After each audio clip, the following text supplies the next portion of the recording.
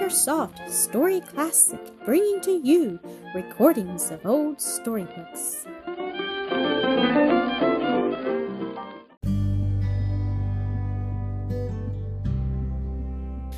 Married Life, Episode 12. "Well, Annis, will you take a writing lesson this afternoon?" asked Mr. Dinsmore as they left the dinner table. Then, seeing the little girl hesitate in her reply, "I think you are tired and would prefer a nap." "Yes, sir, I believe I should if—" Again she hesitated. "If I will not feel hurt?" he asked with a smile. "No, not in the least, and I advise Elsie to try a siesta too. Then we older people shall have two bright little girls to help our enjoyment of the evening." Elsie thought it a very nice plan, and the two went away together to carry it out. "Your prescription seems to have worked well, Dinsmore," was Dr. Landreth's smiling remark as the two young faces showed themselves in the parlor shortly before tea, rosy, bright, and beaming with health and happiness. "Yes, I find there is no other restorer of wearied nature equal to restful sleep," Mr. Dinsmore said, regarding his little girl with his wonted look of proud, fond, fatherly affection. "Are you quite rested, daughter?" he asked, drawing her to his side. "Yes, sir. I don't believe I shall need any more sleep till after 10 o'clock tonight," she answered, looking straight into his eyes with an arch, sweet smile. "Ah," he said with amusement, "quite an adroit way of putting a request to be allowed to stay up beyond the regular hour for retiring. Well, we'll see about it when the time comes. And Elsie will be contented with Papa's decision, whatever it may be," added Rose, smiling affectionately upon the little girl. "Are you not fond of going to bed early, Elsie?" asked the doctor. "Yes, sir, generally, but I think it is very nice to stay up a little later sometimes, when Papa is willing and I'm not sleeping. And," remarked Annis, "when the grown-up folks are playing games or talking in a very interesting way, it does seem hard for little folks to have to go away and leave it all." "Yes," said Mildred, "I can remember that I felt it so when I was a child. Yet I mean to train my boy to go to his bed at a regular and early hour, for I am convinced that it will be for his good." "I hope everybody wants to play with the letters again tonight," remarked Annis, "because I've hunted up some very hard words for Cousin Horace and Brother Charlie to make out." "You're not going to bestow all your favors upon them, I hope," Rose said playfully. The older people being in an amiable mood, the wishes of both little girls were gratified to some extent, the greater part of the evening being spent in word-making, and Elsie permitted to stay up half an hour beyond her regular bedtime. Sunday always passed very quietly at the Oaks, them having a supreme regard for the sacredness of the day, gave no entertainments, and allowed no unnecessary work in the house or on the plantation. It was a time of peaceful Sabbath rest. The church to which the family belonged was some miles distant, but nothing except sickness or extreme inclement weather ever kept them at home from the morning service, the only one held there. The afternoon and evening were also profitably spent in studying the Scriptures for themselves and imparting their teaching them. The first Sunday after the arrival of the cousins from Pleasant Plains was clear and bright. The ladies and little girls drove to church in the family carriage, the gentlemen accompanying them on horseback. The short ride through a beautiful country in the bright sunlight and pure, bracing autumn air was a pleasant one to all. To Annis it had the charm of novelty, to Dr. Landreth and Mildred that of agreeable association. How often they had traversed that road together, or met in the little church during the winter she had spent at Roselands years ago. The Roselands family was represented today by Mr. Dinsmore, Adelaide, and Laura. Mr. Travilla and his mother from Ion were present at the service also, and at its close there was a little chat among them all in the vestibule of the church, an exchange of kindly greetings and inquiries ere the ladies were handed to their carriages and the gentlemen mounted their steeds for the homeward trip. "How do you spend the rest of the day, Elsie?" Annis asked, when they found themselves again in Elsie's pretty boudoir. "Part of it in teaching about Jesus and the way to heaven. Papa and Mamma have classes for grown-ups, and I for little boys and girls. I tell them Bible stories sometimes from the Old Testament and sometimes from the New. I have a simple little catechism, too, that I teach them by asking the questions and making them repeat the answers after me," Elsie replied, with an animation of look and tone which showed that she felt greatly interested in her work. "I like best of all to talk to them about the wonderful love of Jesus," she went on, "how he left that beautiful heaven and came down to our world and labored and suffered and died the cruel death of the cross, keeping God's holy law for us and bearing the penalty of our sins, and how he rose again and ascended to heaven and ever lives there to make intercession for us. Oh, Annis, isn't it the sweetest story?" Tears were trembling in the soft hazel eyes, and Annis, putting her arms about her, said, "What a good little Christian you are, Elsie. I wish I were one, too." "Oh, I'm not at all good, Annis," answered the little girl with earnest simplicity, "but I do love Jesus, don't you?"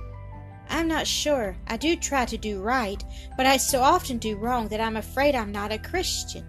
"But, oh, Annis, Christians are not people who never do wrong, but those who trust only in the blood and merits of Jesus Christ, who expect to be saved because of what he has done and suffered, and who long and strive to be good and holy because they love him and want to please him and be like him, not because they expect to be saved by being good. Don't you remember the Bible says, 'There is none that doeth good, no, not one. There is not a just man upon earth that doeth good and sinneth not.'" "Yes, I remember that, and that even the Apostle Paul said he couldn't do the good he wanted to, and couldn't help doing the evil he didn't want to," Anna said thoughtfully. "I see the difference is that Christians hate sin and want to be free from it because God hates it, and it is dishonoring to him, and sinners love it and would only leave it off for fear of punishment." "Yes, you know the Bible says, 'Be ye therefore followers of God as dear children.' Oh, I think I understand what that means, because loving my dear Papa so much and feeling so sure that I am a very dear child to him, I almost always find it a real pleasure to obey him. Yes, and I can understand it for the same reason. Isn't it a sweet text?" "Yes, indeed.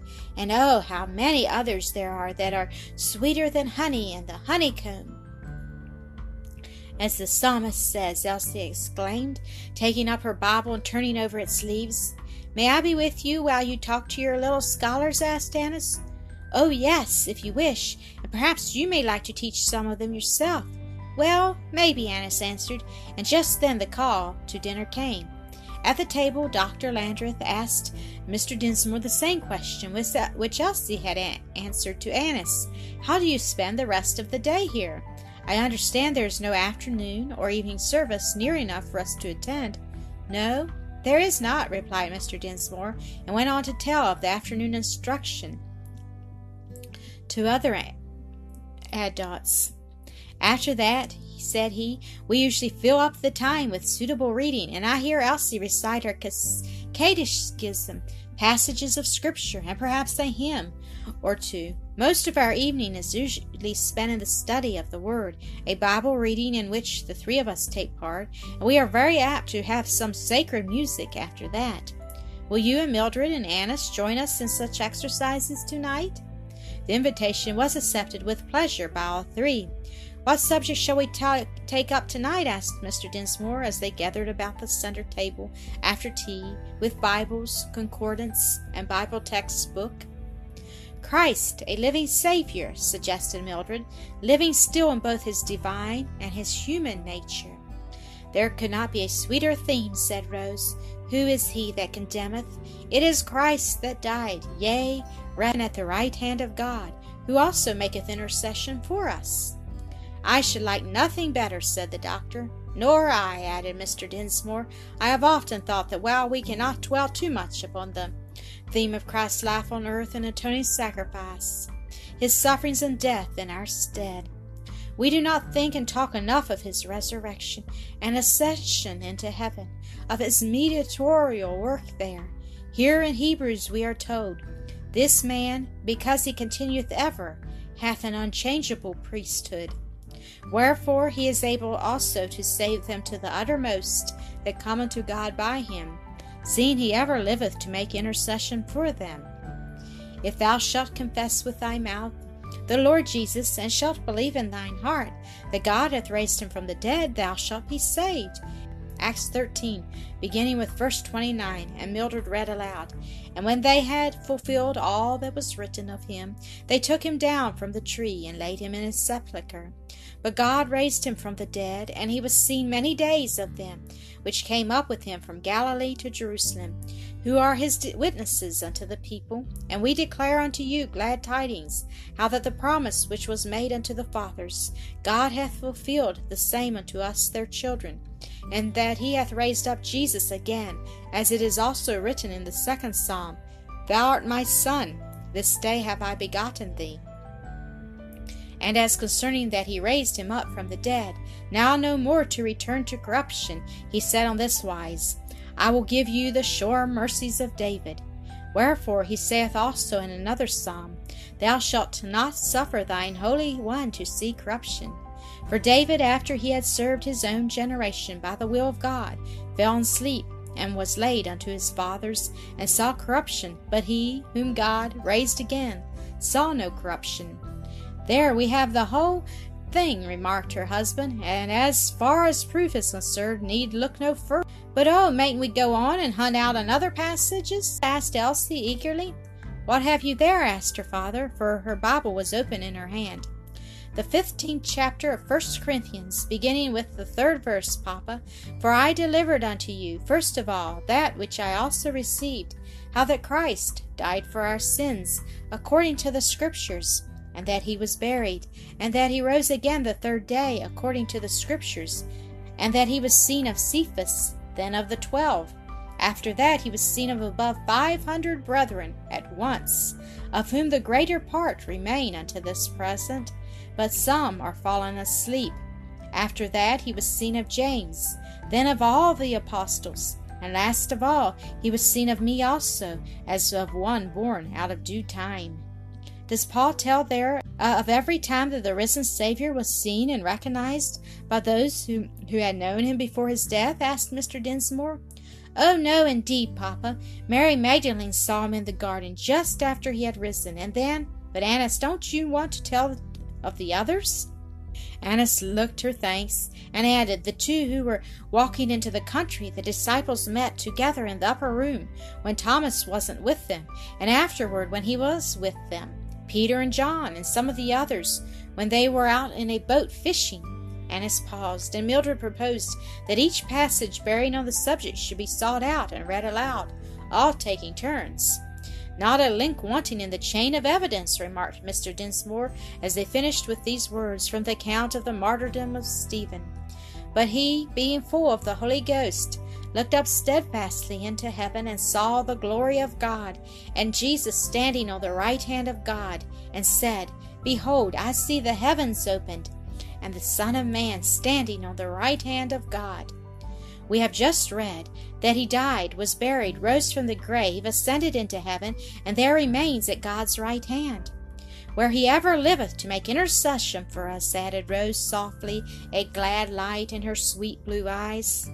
Then Mildred read aloud from her open Bible, Seeing then that we have a great high priest that is passed into the heavens, Jesus, the Son of God, let us hold fast our profession, for we have not an high priest which cannot be touched with the feeling of our infirmities, but was in all points tempted like as we are, yet without sin. Thank you for listening to another episode of AcreSoft Story Classic.